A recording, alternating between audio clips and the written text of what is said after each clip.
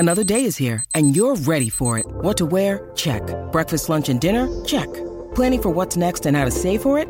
That's where Bank of America can help. For your financial to-dos, Bank of America has experts ready to help get you closer to your goals. Get started at one of our local financial centers or 24/7 in our mobile banking app. Find a location near you at bankofamerica.com/talktous. What would you like the power to do? Mobile banking requires downloading the app and is only available for select devices. Message and data rates may apply. Bank of America N.A., member FDIC. All right. If you're listening to this, it is 2021. You did it! You did it. Congratulations. You made it. I hope it's better over there. In 2021, we're hoping for, looking forward to the end of a real blight on our lives that's caused us a lot of pain and frustration and fear. We also hope COVID goes away. I was waiting for the punchline. But here, Rebecca and I are to talk about our favorite things. We're finding diamonds in the rough, the pearls that were cast before the swine of 2020. We're going to talk about the things we liked from this year that were not books, though I do have one book on here, which is, I'll say why. Too. I didn't include it before.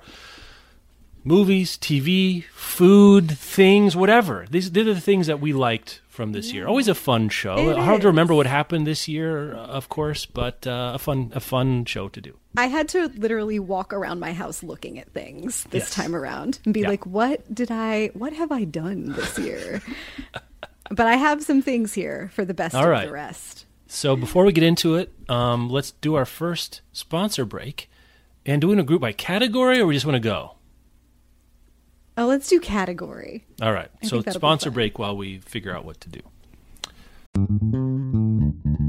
Today's episode is brought to you by Song of the Six Realms by Judy I. Lin. Xu is a talented young musician who was orphaned at a young age. Her sole family is a kindly uncle, but then her uncle is killed, and she is, of course, devastated. With no family and no patron, Xu is facing the possibility of a lifetime of servitude playing the qin. Then one night, she is unexpectedly called to perform for the enigmatic Duke Meng. He surprises Xu further with an irresistible offer. Serve as a musician in residence at his manor for 1 year, and he'll set her free of her indenture. But the Duke's motives become increasingly more sus when he and Xu barely survive an attack by a nightmarish monster. It's like, what's going on here? So this book is a sweeping epic romantasy that follows a talented young musician who is swept away to the celestial realm by an enigmatic young duke. And who doesn't want to be swept away to the celestial realm by an enigmatic young duke? She's living all our dreams, honestly. Make sure to check out the new book. And thanks again to Song of the Six Realms by Judy I. Lin for sponsoring this episode. Today's episode is brought to you by Bloom Books. Taming Seven is an epic and unforgettable love story in the international best-selling and TikTok phenomenon The Boys of Tommen series from Chloe Walsh. So Tommen's cheekiest lad, Jared Gibbsy Gibson, has always been a comedian, but inside he is haunted by events of the past and he uses humor to cope, hiding his true self from the world. Then you have Claire Biggs, who is the epitome of sunshine. She's always loved Gibbsy, her brother's friend and her favorite neighbor. She also has always seen a side to him that no one else seems to notice, and she becomes determined to tame her wild at heart childhood best friend. So The Boys of Tommen series is an internationally best-selling YA romance series that has taken TikTok by storm. It's perfect for readers looking for new adult / crossover romance, dual point of views, friends to lovers, marathon-worthy TikTok books, and angsty tearjerkers. Taming Seven is published today, and it's the 5th book in the series, so make sure to check it out. And thanks again to Bloom Books for sponsoring this episode. Okay. Where do you want to go first, Rebecca? I guess the big category is TV, movies, food, music, maybe. I'm not sure. Do you have anything doesn't follow those categories? Let's do that first, maybe. I just have some stuff. I have okay, a category let's do just stuff. called stuff. I spent a lot of time in pajamas this year, and I decided, I think around May, that I wanted to treat myself to something that would feel nice and would also be kind of like whimsical, that I could just enjoy putting on if I was going to be in casual clothes around the house, like even more than usual. And I wasn't splurging on other things. So I splurged on a robe from Print Fresh that has, they're like really soft, nice cotton robes that get softer every time you wash them. Mine is yellow with like purple monkeys running around on it and pink palm trees. They're very zany. I just bought a friend one that the design is called Queen Lotus, and it's like navy blue with swans that have like pink tutus on. I remember being like, Bob, like we share a credit card, so I've been like, you're gonna see a thing for a bathrobe on here, and then I'm gonna be parading around in this, and I just need to warn you, it's ridiculous and it makes me happy. Like, that's awesome. Yeah, I was very happy that I did it. And I would take my bubble bath in the evenings and wrap up in my cute robe, or if I had to like get up in the morning and noodle around making coffee, and it did make a difference. I just wanted something colorful that felt like I chose to be spending time inside, even though I hadn't really been choosing to, and like it made me feel in a real sort of drag of a moment where it was like, oh right, spending 2 weeks wearing masks was not gonna knock this virus down. And actually I think around May was when we were all coming to terms with like really how long this was probably gonna last. And like I won't lie, it was a good dopamine hit the day that I bought it. But I really liked it. I also bought one of their candles, which smelled really great. So if you're shopping, it's 2021 by the time you're listening to this, so it's too late for holiday gifts. But if you need to treat yourself or someone in your life, they have robes and cute pajamas and I think journals and nice candles. And I really was happy that I did that this year. Mine is similar in spirit, but totally different in physical manifestation. I'm not a picky person, Rebecca Schinsky. I think you know this about me. I'm not actually that picky. Yeah. But there are certain things I am picky about. And actually, there's two things. My darling Michelle is she has wonderful taste. That's another way of saying she's extremely picky, which is something that makes me feel good about me, because what a bigger choice is there than that? On the other hand, most of the time it's you care more. I'll help you make a decision you're comfortable with, but I'm here for you, not for the decision, if that makes sense. Except there's two categories I found that this is not true about. One of them is coffee. One of them is coffee. She enjoys the benefits of my pickiness. And the other one is Christmas trees. Oh. And my mom is a big Christmas decorator, always has been. She does it up. And I don't do the whole full spread Christmas decoration, but I like a real tree, and I like to light it myself properly. Yep. So I've got two picks for Christmas tree related things for those of you out there who care about this. Like, one is for a real tree. Now you can't get them everywhere because it's funny how geography works. But if you can get yourself a noble fir, that is the Christmas tree to beat all. It is the AeroPress of Christmas trees. Wonderful, short, thick needles, easy to light, easy to put ornaments on, wonderful shape, holds water well, can last for weeks and weeks and weeks after it's been cut and still hold up beautifully. It smells great. Bar none, the single best kind of tree you can get. So if you're in a noble fir area, go get yourself one. They were a little scarce this year. They grow a little bit slower, so they're more expensive to get at a larger size. But if you're picky, you pay the price. Also, if you're going to get a real Christmas tree, you got to put that sucker in something. You need a Christmas tree stand. And if you're like I am, I'm going to have real Christmas trees for as long as I can lift up a Christmas tree. Invest in a good Christmas tree stand. And the best one out there, made by these Germans, it's a Krinner Tree Genie Double XL. It's unbelievable. It's the size of a spaceship and twice as heavy, but it will hold your Christmas tree. It's easy to get in and get out.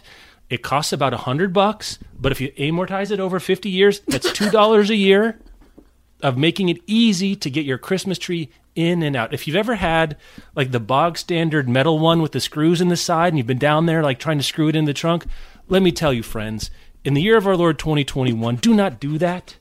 Don't do it.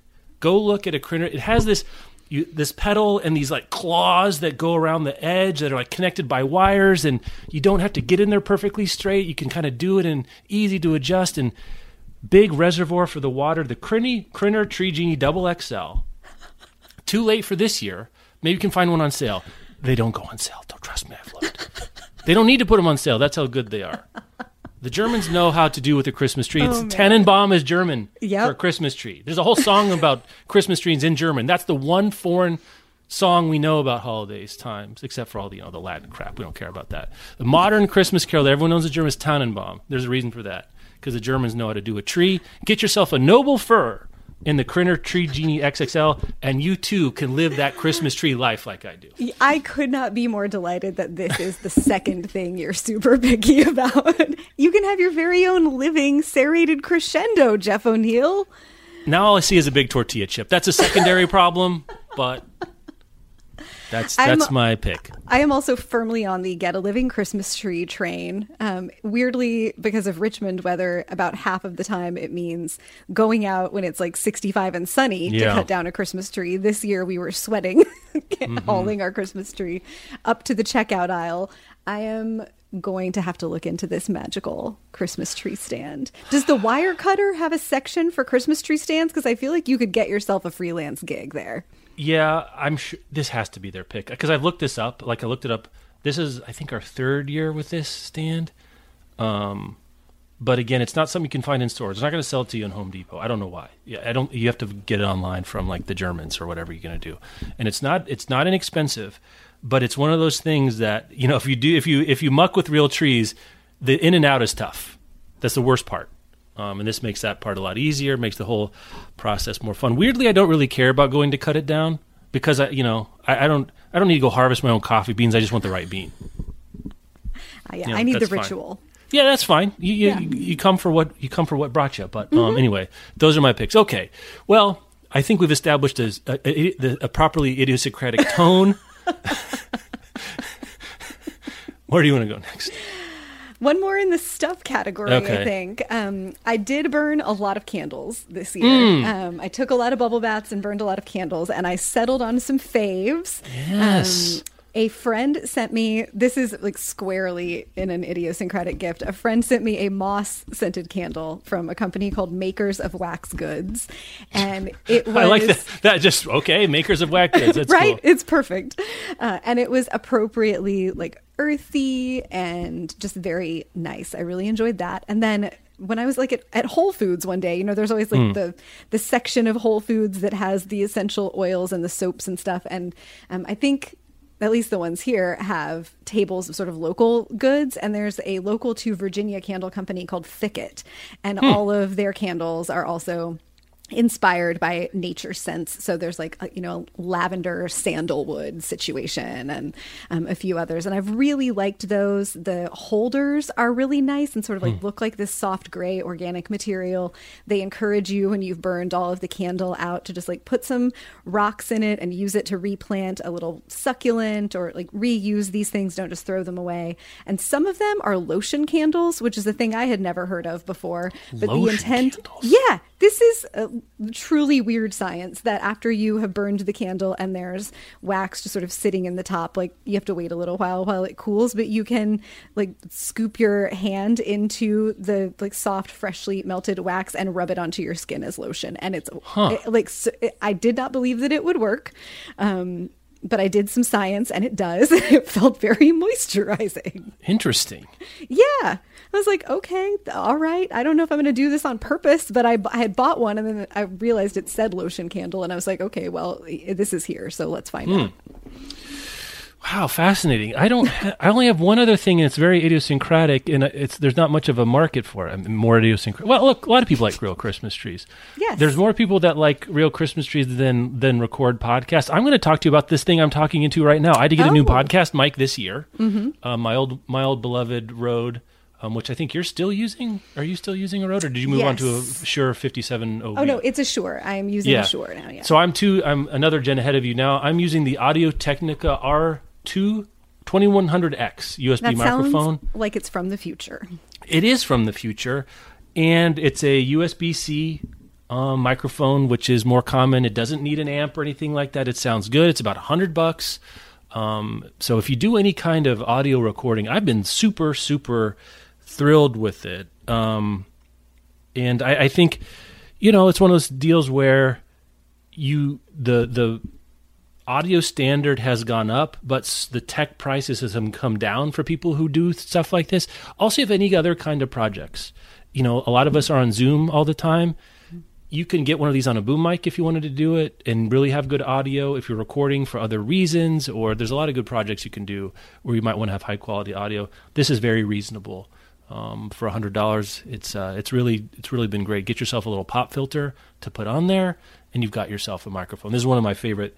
It's it's much more reliable, and I think I don't have to think about it anymore. I'm not worried about it. It just does what it does, and it really, really sounds good. So that's the Audio-Technica ATR 2100X USB-C microphone. All right, you're up. Okay, let's do music.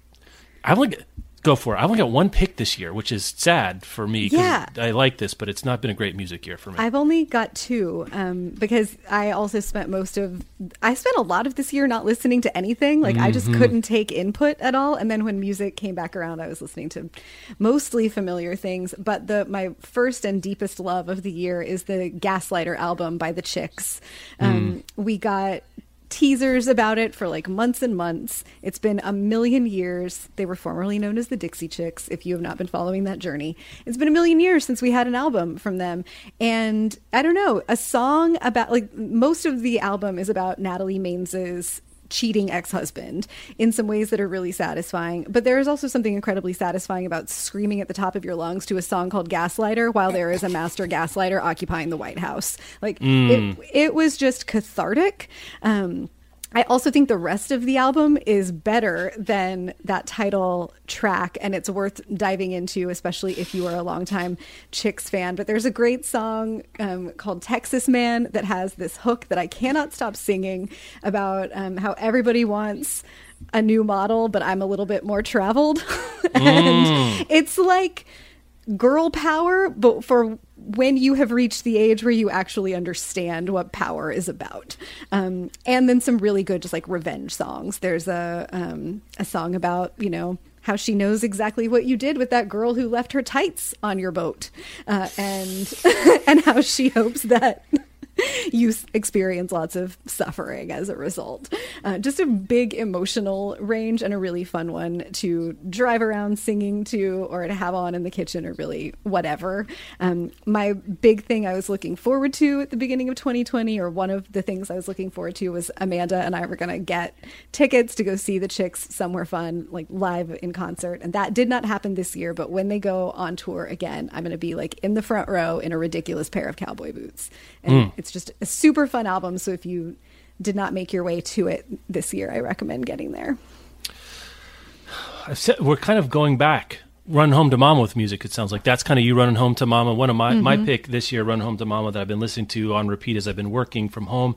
Spotify, I think Verve put it together, but it's a playlist called Work From Home with Blossom Dearie. Blossom Dearie is one of the mid-century jazz singer, a pop jazz singer, and a very, I don't know, it's like a cutesy, she has, at the worst, Blossom Dearie is this kind of cutesy voice, but when she's not doing that, she's a wonderful phraser. She's a lot of fun to listen to, and the arrangements on this playlist are very simple. I prefer my jazz standard arrangements to be very simple. I don't want strings. I don't want Nelson Riddle's Frank Sinatra string stuff. I want a rhythm section and a good singer. And I don't love this whole playlist. I'm being very specific here. But the French lyrics one, I want the 8 tracks of Work From Home with Blossom Dearie that her singing in French that I can work along to, because I don't know what they mean, so I'm not singing along. It sounds like it has kind of a Pink Martini vibe, maybe. Yeah. There's one called Boom. There's one called Tout est Simon. There's one called Pouche de... what's the last one? Come on. I can't find it right now. Anyway, there's a couple... Chez Moi. Listen, you can listen to the whole thing, but then I created my own sub-playlist of this playlist of just the songs I want to listen to. I'm really drilling down. I'm really drilling down. That this is a best and highest use of the Spotify curated playlist is when you then take it to curate your own. I've done the same thing with some of them, and it's so satisfying. Yeah. I had one more in the music entry this year, and it just came out earlier this month in December, maybe late November, by The Healing Tide. Their new album is called, The War and Treaty is War and Treaty, yeah. The album is called Heartstown. I think we talked about their Healing Tide album last year, maybe the year before on this show. They're a husband and wife duo, Michael Trotter Jr. and Tanya Blount. And man, it's like this very soulful sound that at moments you would believe that you're listening to something from the 60s, and at moments sounds like it's completely fresh. They're like flavors of John Legend to Michael Trotter's voice, but it's gravelier, and there's so much texture to the album. I don't have a great vocabulary of music listening. I don't either. But I love it. I found myself just putting it on repeat when I've been cooking for the last couple of weeks. It's wonderful to sing along to. There's just a lot of depth and range happening there. So if you're in that zone of soul, R&B, I don't know if Leon Bridges is in your pantheon of faves. I think The War and Treaty should be in there also. Their voice is just really, really wonderful, big sound. And I hope in the future I'll get to see them in a small club somewhere. Just great. The other artist that I added to, Blossom Deer I've been listening to on and off, Did I Do, and They Say It's Spring are two of my favorite standards, or covers of both of those, but this deeper catalog. Speaking of deeper catalogs, I've always been a big Motown fan. And one artist I didn't know much about, they must not have played it on 94.9, Oldies 95 when I was growing up, because that's where I, listening to the radio as a middle-class white kid in Kansas, didn't have a lot of knowledge of,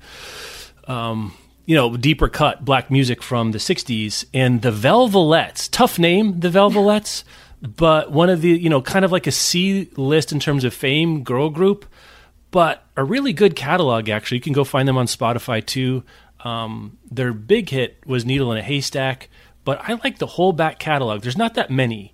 And I was listening to some other playlists. It's like, who is this? Discovered the whole thing.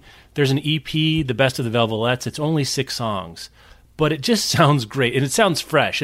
Look, I love Marvin Gaye.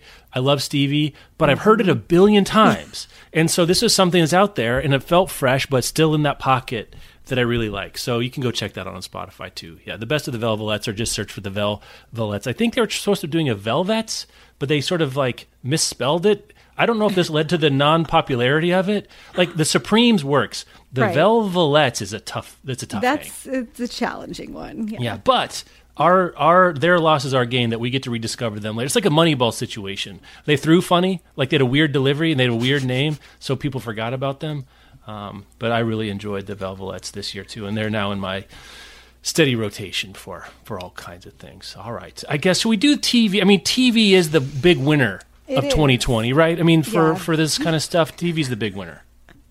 Yeah, man, I watched so much TV this year.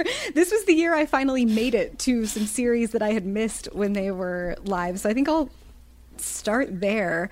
I finally burned through all 4 existing seasons of Insecure, which is Issa Rae's show on HBO. And it's as fantastic and funny and smart as everyone said it would be. The characters are also in their late 20s and early 30s, and I'm just enough older than them to have had some moments of God, I'm glad I'm not that young anymore. Oh, boy.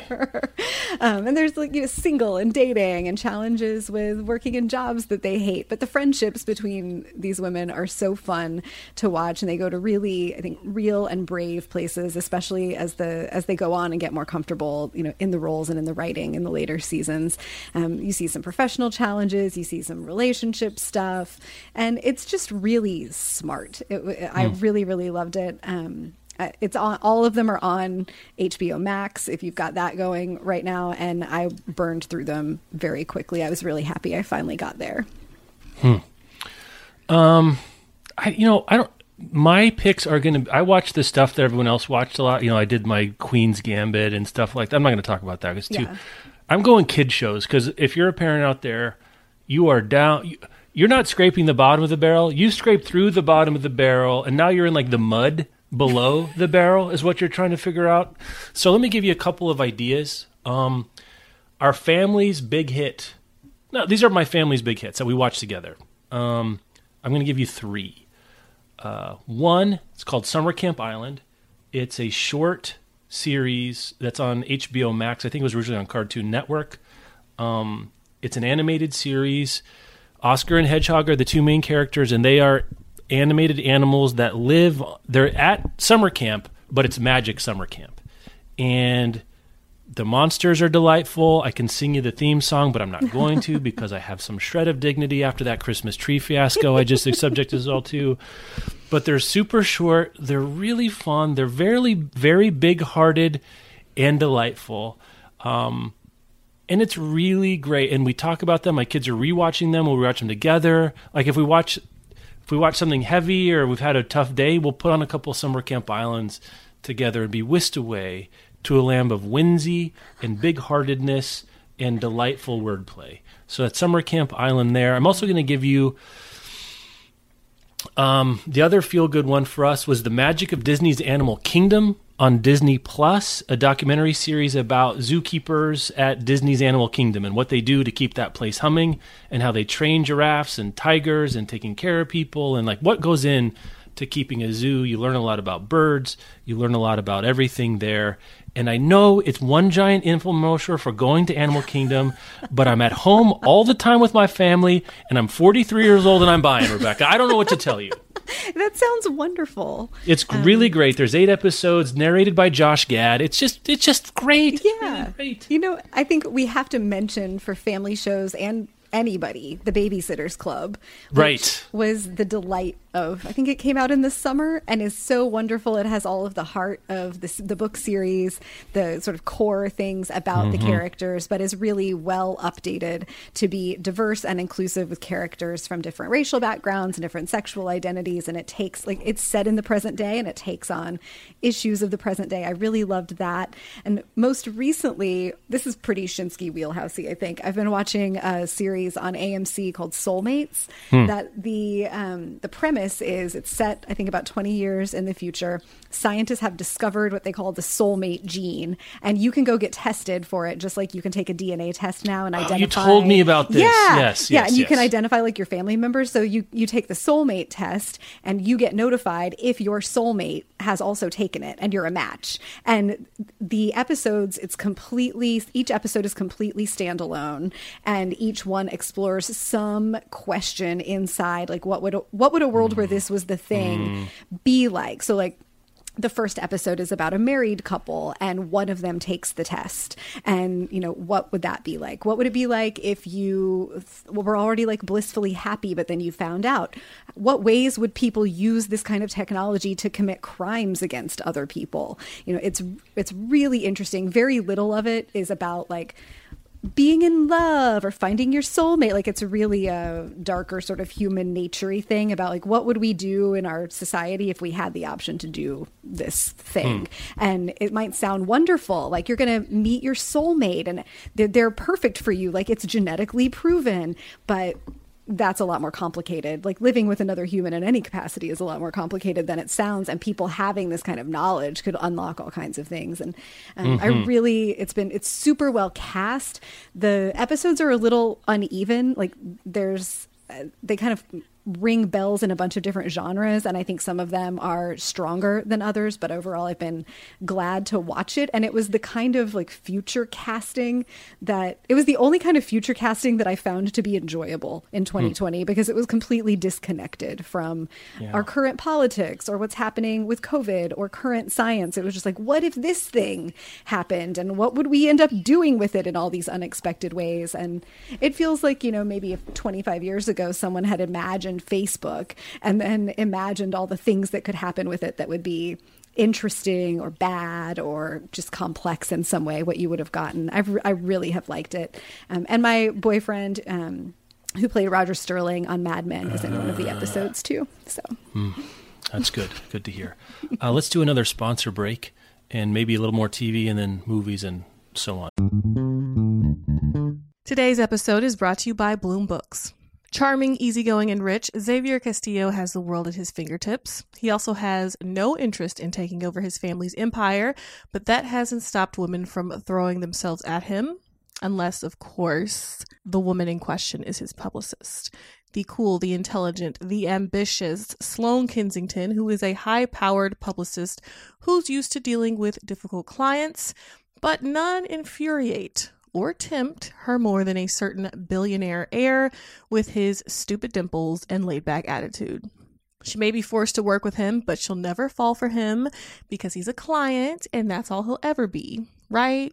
Right, girl, like we all know. So, just in case you didn't know, author Ana Huang is the best-selling author and Book Talk viral author of the Twisted Love series, the King of Sin series.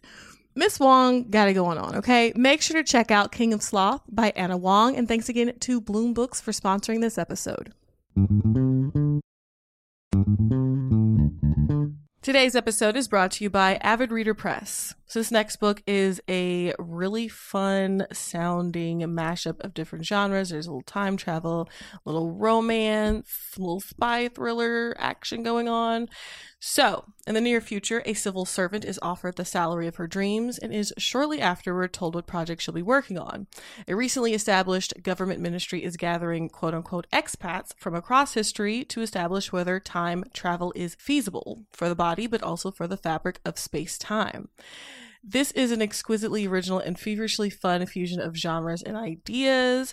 The Ministry of Time by Kalyan Bradley asks, what does it mean to defy history when history is living in your house?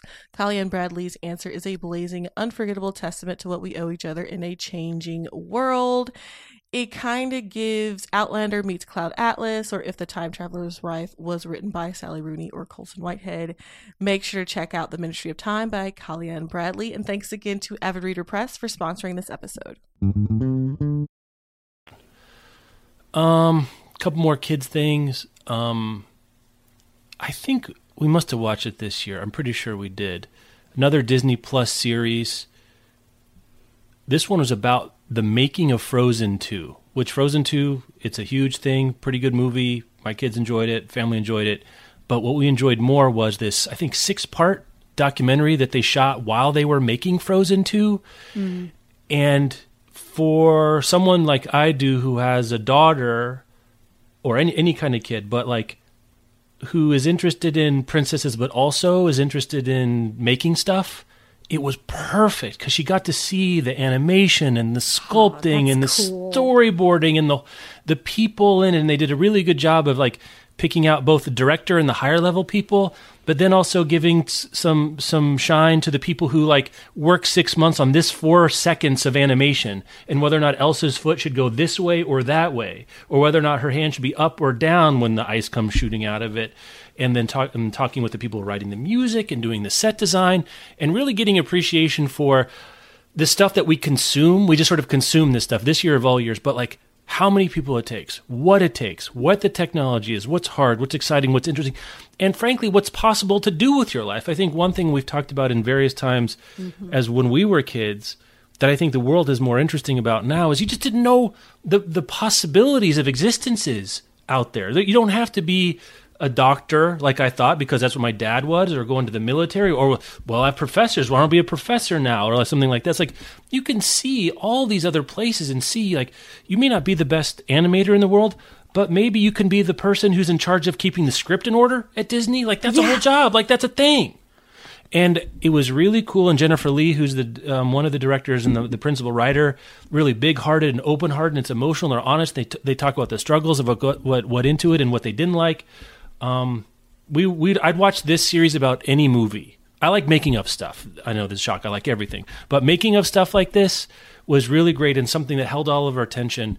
I think really opened our minds to what goes into the thing. Like this has been a big thing to think about, like with food, right? Where does it come from? Locals. Mm-hmm. I think that's something that we could apply to every part of our consumptive lives. Like, who is it that's making the movie? How does it work? What's possible? What's weird? What's interesting?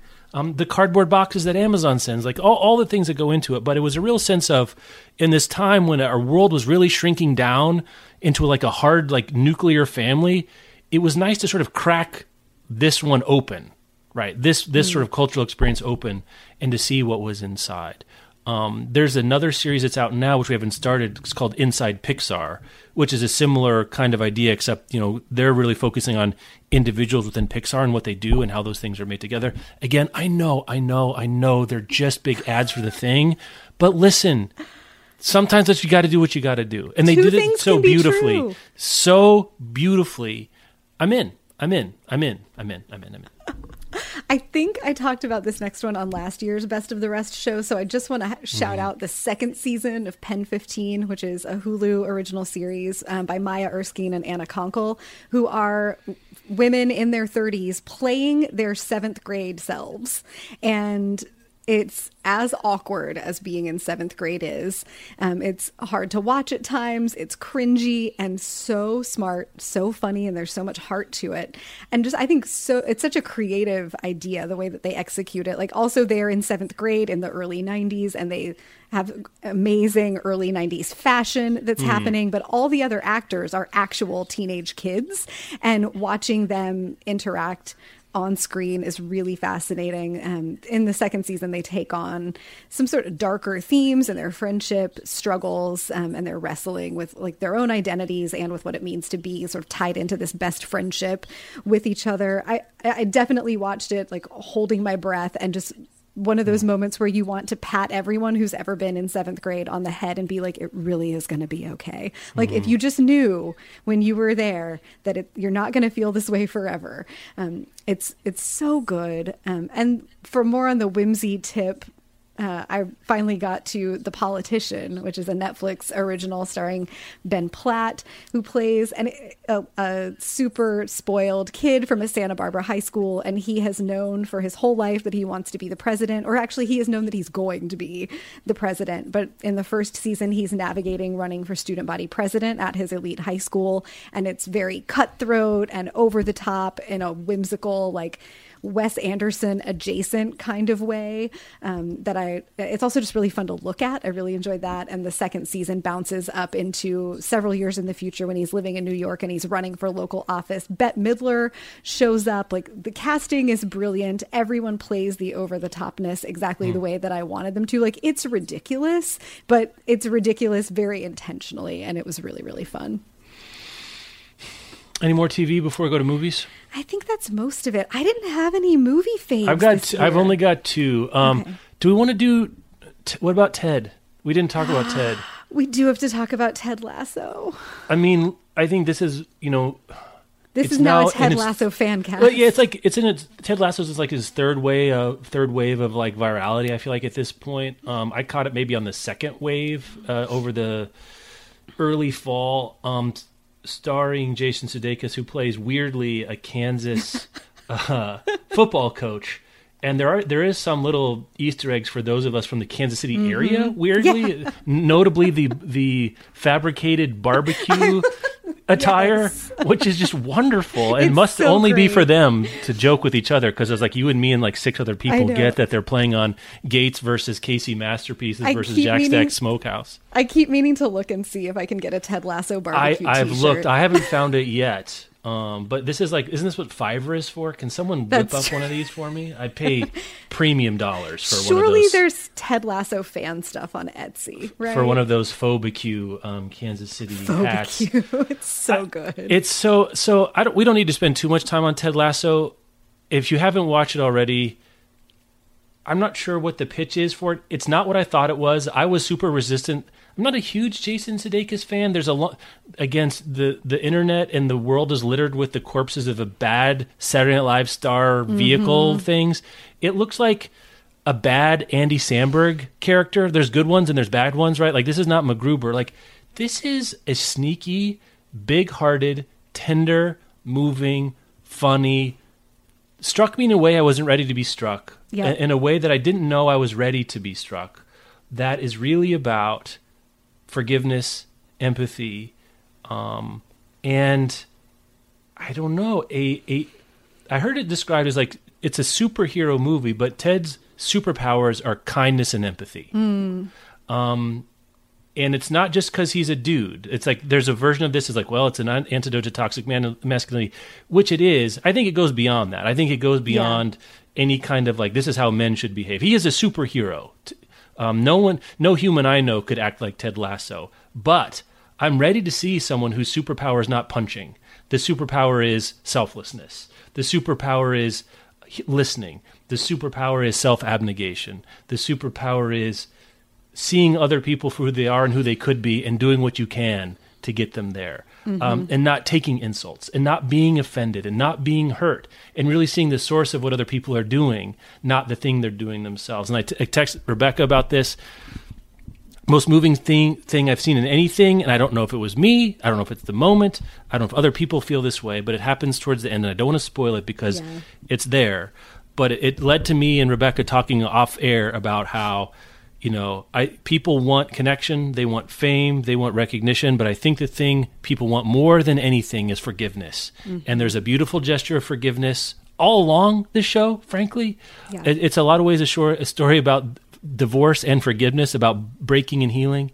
And Michelle and I have rewatched it.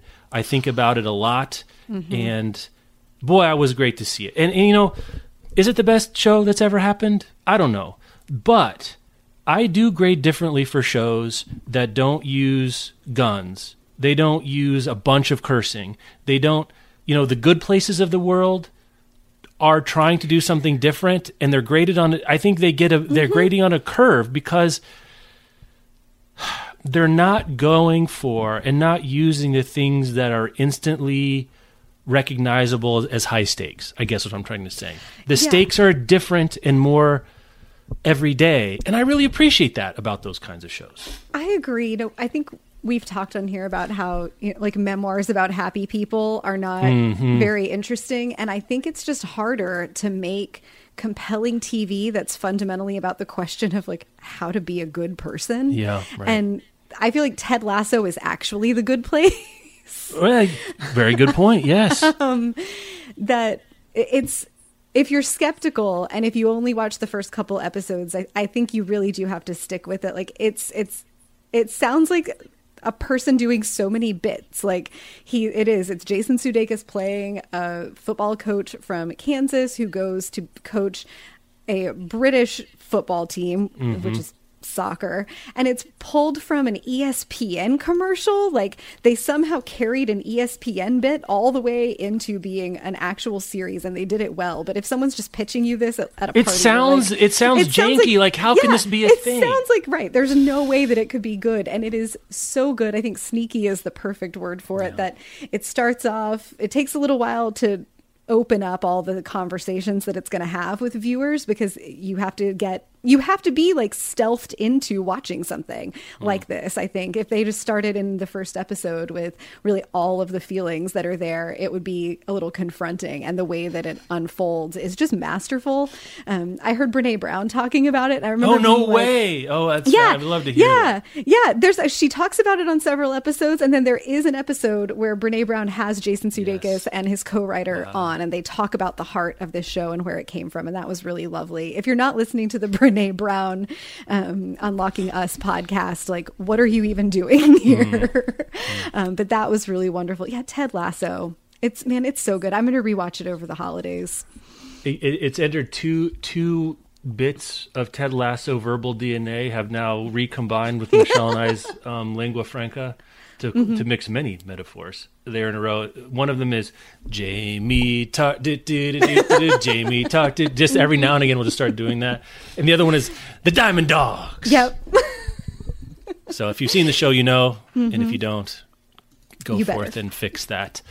My favorite movie of the year. I watched a few movies this year. Not as many as I often do. I'm not sure what I was doing at night. I think I was sitting around reading. The Vast of Night, which is a small... Have you heard of this? Did you watch this? Did I talk to you about this already? I don't know if I've done my bit before this. It maybe, but I haven't heard the bit, no. A small budget science fiction movie set in the 1950s in New Mexico. And I'm not sure what to say about it that will make people interested in watching it. I think it's kind of one of the movie Sharp's pick for best movies of the year. So if you follow movies, you probably already heard of this. But if you haven't, you probably haven't.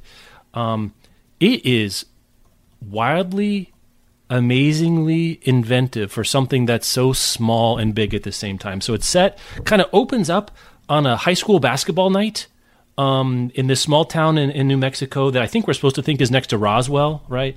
Mm-hmm.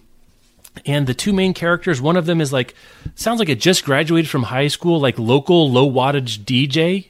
And the other one is like an AV nerd. She's like doing the sound at the basketball game, assisting the sound, not even doing the sound herself. And they're sort of friendly, flirtatious, but not really together kind of. It's a nice dynamic too there. And the verbal style is very unusual. Like it's very fast-paced, jargon-laden, hard to understand, but inventive and fun. Dialogue back and forth. A lot of cool camera stuff. One takes that follow you around. There's very little CG only at the end, and you'll see why if you ever watch it. But there's this one shot that I could not figure out how they do it, that I knew there wasn't much computer graphics because I knew the budget was like $750,000, which is like the cost of one giant, computer to do stuff, that goes through this town all in one shot. And I was like, what? Is that a drone? Is that a camera? What is it? But just to give you some sense of the filmmaking inventiveness, what they did is that apparently they hired some kid with a go-kart to put a camera on the back of his go-kart and drive it. So you get this very low, weird, moving way, and it goes across grass and across things. Just a wonderful, beautiful shot. The other thing I should say about this is if you're going to watch it, do not watch it in daytime because it's not scary so much as it's so dark. Like you want to see the contrast and you want to see all the things. You don't want the reflections and the other things going on. Watch it at night. I thought it was great. I think this filmmaker, and you're going to see both of these leads and other things. Just the amount of fun and the sound design is really good because a lot of it is built around what they're hearing and on the radio, and they ask the public to listen to the sound they're playing over. Do they know anything about it? Just a really good, almost like almost like an Agatha Christie mystery because it's so contained, but also really opens up in really fascinating ways. It's on Amazon Prime. You can watch it for free if you've got that. I really would recommend it. I thought it was really, really. Kind of like with the Frozen 2 thing of like getting to see and understand, thinking about it from the invention point of view was part of the fun of like, how did they do that with so little? It was really, really great. Very economical storytelling, and very light on the sci-fi until the end, which, there you go. That's The Vast of Night. Go watch it now. I really liked it. Also, the other movie thing my family enjoyed together, also on sort of a space sci-fi thing, is a movie that was on an animated original on Netflix, which, I'm not really in like parent circles, so maybe the parents on the internet are all talking about it. But Over the Moon, which is this, it's set in China somewhere. It's not clear exactly where, sort of like a generic Chinese little village. This family makes this specialty food item, and then, as happens in animated movies, because I don't know why, because of stakes or whatever, one of the parents dies. But this young girl basically decides, like, she convinces herself if she can get to the moon, she'll find her mom. That's where her mom went. And so she's this young girl who gets into rocketry, and there's a lot of great music. And it's like, it maybe doesn't make sense, but we had a great time. The music is really fun. A really great cameo by Ken Jeong singing as a glowing celestial hedgehog, I think is what it was. You know what? Sometimes, to quote the Big Chill, you got to let art flow over you. We let it flow over us, and we really enjoyed Over the Moon. It's now added to our kids' playlist, which is fun for the first 2,000 times, as parents out there knows. But it's part of our thing now. Over the Moon, go find on Netflix, available now. All right, what's next? Food? What do you got left on your categories? I got a couple video games. I got one food thing, and I'm kind of done after that. I've got some podcasts. Oh, podcasts. Okay, and good. a cookbook. Okay. Yeah. Go for it. And I didn't have any new fun food things this year. That's other fine. than the hyper local like fried chicken sandwich at the place around the corner. Do it. Okay, so podcasts.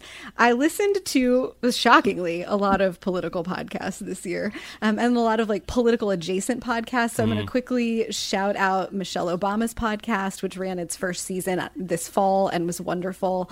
She opened up with an episode with, good old Barack. Her brother was on one. She had her girlfriends on one, and each episode was about a different kind of relationship in our lives and where those sit. So there's also like relationship to community and relationship to self and relationship to family. And it was fun and thoughtful and like exactly what I wanted from a Michelle Obama podcast. Hillary Clinton rolled out later in the fall with a show called You and Me Both, which you can take to mean all sorts of things. And she talks to interesting people about things they're mutually interested in, which is such a great setup for a person who is just curious about the world. Some of them were political. I mean, all of them have some touch of politics because that's what her life is. Right. But there's, Stacey Abrams was on an episode talking about voter registration, but there were also comedians on different episodes. Most recently, she had an episode about reading with Louise Penny. I saw that as she's coming like across the thing. Good friends with Louise Penny, and the story of how that happened is on the show, and it's amazing. But that episode also had Marley Dias, who we have talked about for years and been mispronouncing her name, apparently. And that was really fun to listen to. I've just enjoyed that. And I think right after the election, Amanda put me onto a podcast called Left, Right, and Center. That is exactly what it sounds like. It's from a public radio station, I think in Washington, D.C. Each episode has a center who moderates a conversation between someone on the left and someone on the right. And they're talking about whatever the political questions of that week's moment are. And it's been very refreshing to hear people being reasonable on both ends of the spectrum. And I do mean that as a critique about people on both ends of the spectrum as well. Just sort of a nice reset from how feverish and ugly in some places the rhetoric became during the election. So I loved those from the politics tip. And then recently I've been super into 60 Songs That Explain the 90s, which is a Spotify original podcast from The Ringer, hosted by Rob Harvilla. It's exactly what it sounds like. Each episode is about a song from the 90s, but it's a fascinating mix of sort of like history of what was happening in that moment and then music theory about what makes the song appealing. And some episodes have like dishy gossip about the band. Some get really into like, why does this song work? Why do we find it interesting? Like there was an episode about All I Want for Christmas Is You by Mariah Carey. And when they get into the music theory stuff, they're talking about like, well, these certain chords that appear, you can actually find these chords all over like jazz music or all over sort of doo-wop, and they just create a certain feeling in people. I'm in the middle of the new episode, which is about I Want It That Way by the Backstreet Boys, about like the math of writing the melodies for these songs and how as long as they land in certain places with certain numbers of syllables, it doesn't really matter what the words are. No, you're just going to feel good listening to it. But like the math of the Backstreet Boys is exactly how I want to think about the Backstreet Boys. And it's a great mix, I think. It's really eclectic. So there are big songs, you get Hey Jealousy by the Gin Blossoms and You Ought to Know by Alanis Morissette, but then some deeper cuts, like the Smashing Pumpkins pick they did is Mayonnaise, which isn't even from the biggest Smashing Pumpkins album. Right? So far there have been, I guess, about 10 episodes. So there's 50 more songs that explain the 90s to go, but I have enjoyed every one of them. And maybe by this time next year, I will have a deeper vocabulary for talking about music.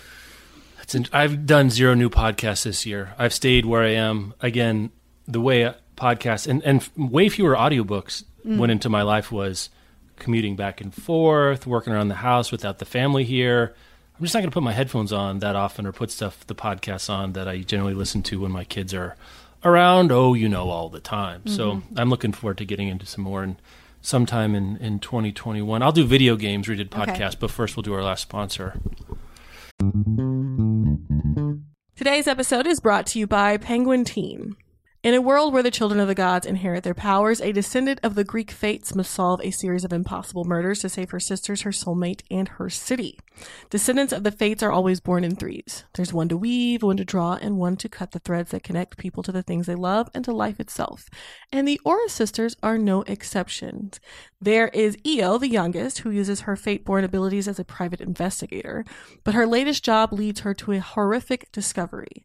Somebody is abducting women and setting the resulting wraiths loose in the city to kill. Now, the second book in the series, Hearts That Cut, will be on sale June 18th, 2024. This is a must-read for all Greek mythology and fantasy fans. This is dripping with atmosphere, edged with danger. Threads That Bind weaves together a gorgeous dark tapestry of mystery, fated romance, and modern myth. You won't be able to put this one down, and that comes from Alexandra Bracken, New York Times bestselling author of Lore. So make sure to pick up Threads That Spine by Kitsa Hatsopoulou. And thanks again to Penguin Teen for sponsoring this episode. Today's episode is brought to you by Underlined. Haven't read a Natasha Preston thriller yet? We dare you to try. She's known for her line of chilling young adult suspense novels like The Cellar and The Fear. The New York Times and USA Today bestselling author excels at putting fear into the hearts of her readers. So her newest book, titled The Dare, is about 5 friends whose senior prank goes very, very wrong. This is the perfect graduation season read for thriller fans who can handle a good scare. The Dare is now available wherever books are sold. You can learn more about it at getunderlined.com. So again, this young adult thriller is about 5 friends with a prank that goes wrong. There are dark secrets, a twisty plot, and creepy I know what you did last summer vibes. So if you know, it's graduation season, you want to revel in that, but like make it scary, you know what I mean? Pick up The Dare by Natasha Preston, and thanks again to Underline for sponsoring this episode. I don't want to exaggerate how important this next video game has been to the health of our family, only because it's The Legend of Zelda Breath of the Wild, which is like recommending the Beatles for those of you who know about video games. Like, I get that, but my son Ames, who's 9, got it for his birthday. His birthday was March 25th, and it was a tough time all around for everyone. But if you're 9, birthdays are a big deal. Going to school is a big deal. Being with friends is a big deal. And Breath of the Wild, again, it's not a substitute for all the other things you can do, but it's a remarkable feat of art. That video games, I think of myself as a person who understands art, understands narrative, at least that's not music. And I'm still wrapping my heads around how to appreciate video games as art, as someone who played video games from a very young age. But the kinds of attention to detail, the kinds of creativity around how you can interact with the world, and how you can build a game that has, like, you fight the dragons, you beat the thing, and you collect the swords and whatever. But then also just the experience of exploration for exploration's sake, to seeing what's around the bend, to see what's on top of the mountain, to see what's in the snow. He's been playing it pretty consistently for 9 months now. Oh. And at the end of the day, when they get their screen choice time, he doesn't always pick it, but he still does. And there's still stuff to discover. And the depth of it, I'm not kidding. I may never have spent a better $60 in my entire life on an hour. If you can do sort of the math of pleasure per hour over time per dollar, there's nothing like it. We sit down together sometimes. We sit down as a family sometimes. There's puzzles. There's beauty. There's excitement. And a real sense of wonder about what's possible that couldn't have asked for anything else. And what else? What could I possibly want else out of a video game? What else could I want out of anything at all? On the other end of the spectrum for video games, not the other end of the spectrum, but like from wonder and beauty and grandeur and slow play and whatever, I'm going all the way to Overcooked 2, which is a video game you can play with other people. You have to. My family's played together. I played it with my brother. We played with my family. You can play online. It's basically your 3 or 4 little characters in the kitchen trying to make stuff. And you've got to work together to make sushi or burritos or pizza or whatever. It's insane. It's wild. You'll end up yelling at each other. When you do it well, it's a lot of fun. It's like $20 you can buy. It's a lot of fun to play with other people who don't like video games necessarily because you're playing together. That togetherness is really great. It's on, I think, all platforms. You can get it for all platforms at this point. But Overcooked 2... That sounds super fun. It is a lot of fun. My friend Jeremy Hook turned me onto it, and he and his wife Blair bought a Nintendo Switch on my recommendation. Just so I said, Jeremy, you're going to be at home. Go get a Nintendo just to play this game, and they did, and they beat the whole thing together. And it was like their early quarantine was mostly Overcooked 2 there.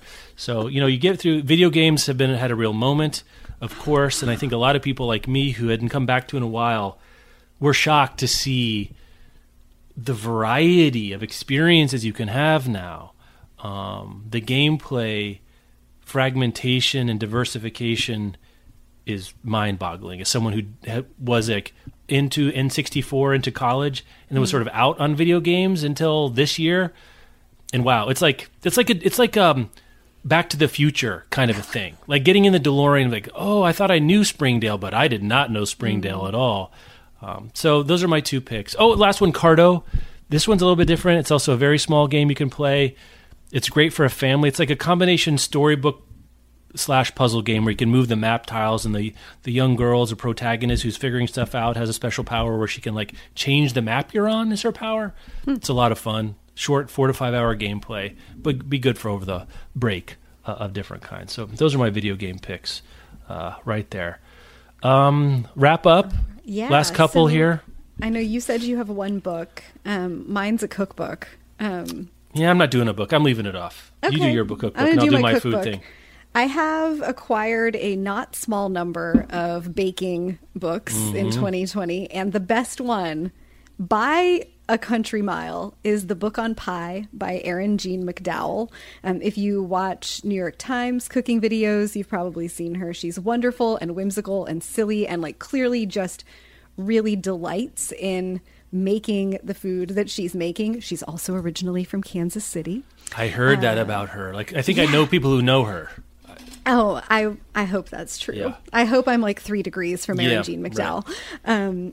And what makes it such a great cookbook, and I think a great pie book, is that most cookbooks that you get have like, you know, you got a chapter on berry pies and there's 5 or 6 recipes, and then a chapter on custard pies and there's 5 or 6 of those. And she's got like 40 of each thing. There's like 25 different kinds of crusts and a whole section on different toppings and different decor techniques and all the basics that you need for understanding like how to make a pie dough, if things go wrong, how to troubleshoot different things. But the way the book is put together is really like a choose your own pie venture situation where it'll be like, you know, white chocolate peppermint pie, but she will have 5 suggested crusts that you could choose from, or any of the other bajillion crusts in the book. But it's like, you know, this filling is especially great with these crusts. But like in my case, I don't like white chocolate, so I can just find her regular, like just replace the white chocolate with dark chocolate in this thing and pick a different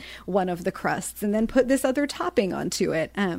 Our good friend and coworker, Jen Northington, was passing through Richmond this week, and she had requested peanut butter chocolate something as her pie. So I went through and picked a press-in cookie dough crust that I made with peanut butter cookie crumbs as the bottom, and then did a dark chocolate filling and some fresh whipped cream on top. And all of it is just super easy. Like, she gives you, it feels very much like she's giving you the words of the language and you get to write the sentence, which I think it would be great as a beginner's pie book, because it does explain like sort of the foundational things you need to understand about like what makes a crust good and how to think about modifying things. Pie crust is like one of those things that cooks and bakers are sort of notoriously scared of because it can be finicky, but she explains it in a way that's like, if you can pay attention to these things, you're going to be just fine. You'll understand what's happening with your dough.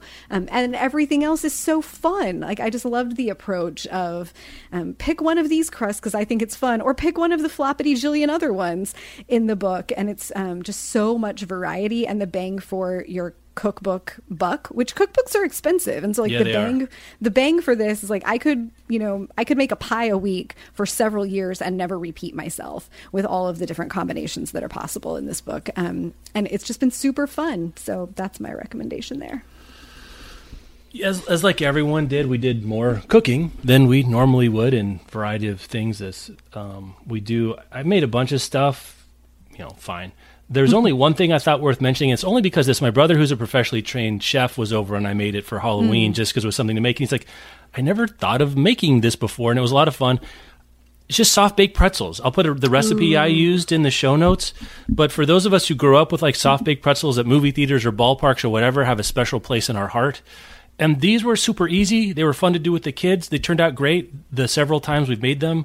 Michelle requested them again, which is very unusual for her in this kind of a situation, so take that for what you will. But they were great. I'll even add I made some modifications because I thought they used too much baking soda because it was very strong. Anyway, they were great. If you never made soft-baked pretzels at home, they're really good. And you can dip them in cheese. You can do whatever you're going to do with them, mustard, salt. You know what to do with soft-baked pretzels. But that was a big surprise. I've done, pies and breads and everything else before, but I was like, I don't even remember what it was. I think I got a wild hair, and I was like, I bet. Never made pretzels. Looked it up. I was like, that doesn't look too hard. Turned out okay. Nice. So give soft baked pretzels a try too. My other food related shout out is the service Goldbelly, where you can basically order the thing from the place that makes your favorite thing wherever, and they'll send it to you. It's kind of like doing the thing you used to have to do of call up the bakery or the barbecue joint to get the ribs. They've done that writ large and sort of packaged all a bunch of them up. Our great friend Rita, not the Rita a different Rita in New York, knows that my family's single favorite food item in the world collectively is chocolate babka from Bread in New York City. She sent us a 3-pack of chocolate babka from Bread through Goldbelly. That's a good friend. I thought, the tears will come at any moment. And I started thinking about it again because it was a very difficult moment in all of this, and she knew it, and she was having a hard time too. And it was nice to have a moment of bonding over Goldbelly and what's possible and what food means to people and memories and distance and so on and so forth. Let me tell you this. It is not expensive, or not inexpensive, Goldbelly. I don't know if you've looked at it all. You can get pizza from DeFara. You can get the thing from the place, right? I don't know if that's their tagline, but they can have that for me. You get the thing from the place. But sometimes you'll overpay for the thing from the place. Sometimes that's the treat you need, not because it's the best, not because it's better than something you get there, because it's the thing that you want and that you remember and that you cannot get because of time and distance and the vagaries of human existence. And Goldbelly is there, and you can go find what you're looking for. So if you miss something from home or something from we had on vacation, go check it out and see that. This is like Rebecca's REI affiliate corner over here. I feel like for Goldbelly. Oh man. I think that was the biggest special treat of the year for us. That's was wonderful. When Rita sent us Goldbelly or chocolate babka via Goldbelly. Well, I should shout out, I don't know if I mentioned it on last year's show or not. If you are into cooking or you've gotten into cooking this year and you're having those moments of like, I bet I could make this thing at home, you will definitely find a recipe for it on the New York Times cooking section. Boy, they're good, right? Wow. Yeah, and a subscription is $40 for the year, which is cheaper than my pie cookbook. And talk about amortized value per use. No doubt. I've cooked so much through the New York Times cooking, not to mention that they do newsletters that are like what to make for dinner this week. And I love to cook. And even I found a place this year of like, oh my God, I have to decide. More food again meal. Today. Right? Do we actually have to eat 3 meals a day? It's like, did we up the meal count this year? Did we used to have 2? I felt like we used to do 2. Yeah. And it's just been very helpful for multiple reasons to have that. But 2 weeks ago, I made chocolate babka from the New York Times You told cooking me this. That's on my list for when I'm off starting tomorrow. It's probably not as amazing as the New York Times bakery or as the New York bakery that you got from Goldbelly. Wait, are you suggesting me making it for the first time as an amateur is not going to be as good as people who do it professionally and do hundreds of thousands of them a week? I'm suggesting that me making it for the first time as an amateur, but it was really, really good, and I felt kind of magical doing it. Yeah. It has a lot of steps, but none of them are hard. You just have to slow down and pay attention. But at any rate, I do think the New York Times cooking subscription is $40 well spent. It is well spent. I'll agree with that. My Time subscription. Of the subscriptions I'll keep, I think it's up there with now Netflix and Spotify, the New York Times subscription. It just, in all the news that you get, they still have original reporting you don't see anywhere else. And by God, I tell you, their books reporting is the best in the business. It really is. They're still the gold standard. And I don't even read the reviews. I don't read reviews, but they do stuff around books that no one else does. So if it's thinking about supporting the things that you care about, in journalism, and the New York Times, like many big companies, has lots of problems, but I think I feel as good about my New York Times subscription as any money I give to a publicly traded company. I don't know what else to say other than that. I mean, what else are you going to say? Yeah, I agree. Yeah. Last ones, things you're wanting to do in 2020. I mean, that's ridiculous, right? Like anything coming up you're looking forward to in this time where we're really holding our breath. For those of us who are trying to do this right before we can exhale, summertime, I hope. Do you have anything on your punch list for early 2021, Rebecca? I don't have anything new on my punch list necessarily. I'm taking myself to a little cottage on the beach for a few days. It's your birthday. Happy birthday to you coming up. Don't be weird. Don't be weird, internet. Or actually, by the time you hear this be over, you won't even know what her birthday was. Yeah. December 32nd. Happy birthday to Rebecca. Right, February 95th. Yeah. Yeah, I'm looking forward to a few little road trips by myself, which are things that I did more of in 2020 than ever before. That leaving to find solitude was a new thing. And I'm really like, I think I have a feral glow in my eye right now of like, get vaccinated and then buy a bunch of tickets to a bunch of places and things. And I recognize that in reality, that's not how it's going to play out, but that's how it feels in my soul. Right now. It's like, let her out. Just let her out. I know. Yeah, we'll see. I mean, we're going to let 2021 unfold. Hopefully I'm going to go to Switzerland at some point on a trip I was supposed to go on last May. And maybe I will wear the enormous REI fanny pack that converts into a backpack. That is the most ridiculous thing I bought. Look, I've told you, it's not a fanny pack. It's an adventure pouch. Come on. Let's get this right. I think that you were the recipient of the lone photographic evidence of the existence of this thing. It's a shame satchel. Shame satchel on a bad day. Adventure pouch on a good one. Yeah, I haven't used it enough to recommend it on this episode, but I guess, need to publicly confess that that's a thing that I own. That's all right. It's okay. You've? Any last ones? You know, it's funny how your daydreams shrink when the world shrinks. I keep thinking about, I go for an evening walk every now and again after the kids go down and Michelle's kind of taking some time for herself. And the Baghdad Theater here is, a 5-minute walk away, which is an old movie theater that's being rehabbed, and you can order beers and have hamburgers and sit and look at this it's a one giant screen theater. And I think whenever it is that my family gets to go together there, maybe we'll be wearing masks still. I don't know. That's a thing that is the big trips. That's great. But God, I tell you, it's the everyday stuff that I'm really missing. And it's going to be going to the movies to see whatever replacement value Marvel movie or Disney animated thing, where we're sitting eating Cajun tater tots and drinking Diet Cokes and looking at a screen. That's it. That's the thin end. That's the representation of everything I'm missing, I feel like. Yeah, I think the real one that, like, I'm emotional about it because it is about to be my birthday as we're recording this. There's my favorite place in town. It's called the Roosevelt.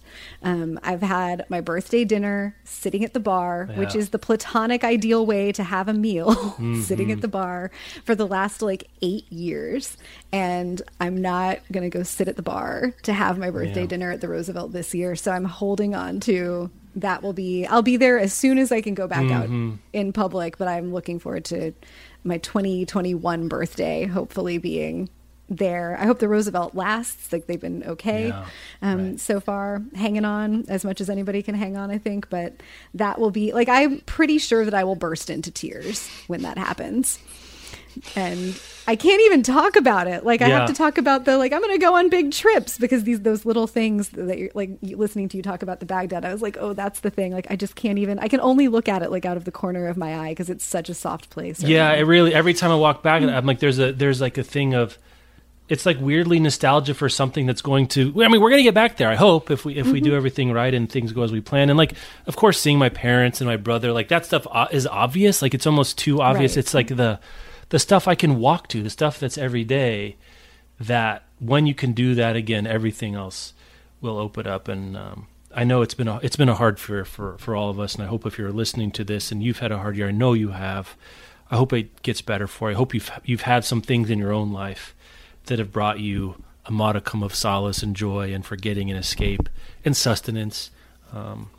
Thank you for listening. Thank you for making us a part of your daily or weekly routines. We really do appreciate it. We've gotten so many nice emails from people saying that the regularity and the normalcy and this kind of a place, or we talk together about weird stuff like Christmas trees and books about the history of X and things. There's one about dams coming out that I'm very interested to talk to you about in the future. I can't wait. Happy New Year to you all. Happy New Year, Rebecca. You too. I just want to echo that I was thinking this morning and prep for, this is our last recording of 2020. And I was thinking about the week that everything locked down. And I remember talking to you and being like, how the hell are we going to record a podcast tomorrow? Like, how are we going to do this thing that is normally such a normal part of the TikTok of our weeks? And I honestly don't remember that show or anything that happened on it. But the regularity of like coming into the space that we have and doing the show and doing all of the book things and all the ridiculous things that have evolved over the years, and hearing from everybody who is a part of this, from all of the listeners about where they've been and how it's been going. Like, it doesn't feel, most years recording the podcast feels like sitting down and just talking to you in a way that's really wonderful. Like, we're just talking to each other and other people happen to get to listen in. But this year it really did feel like we were talking to each other and to the community, and feeling that was so meaningful. So thank you to everybody.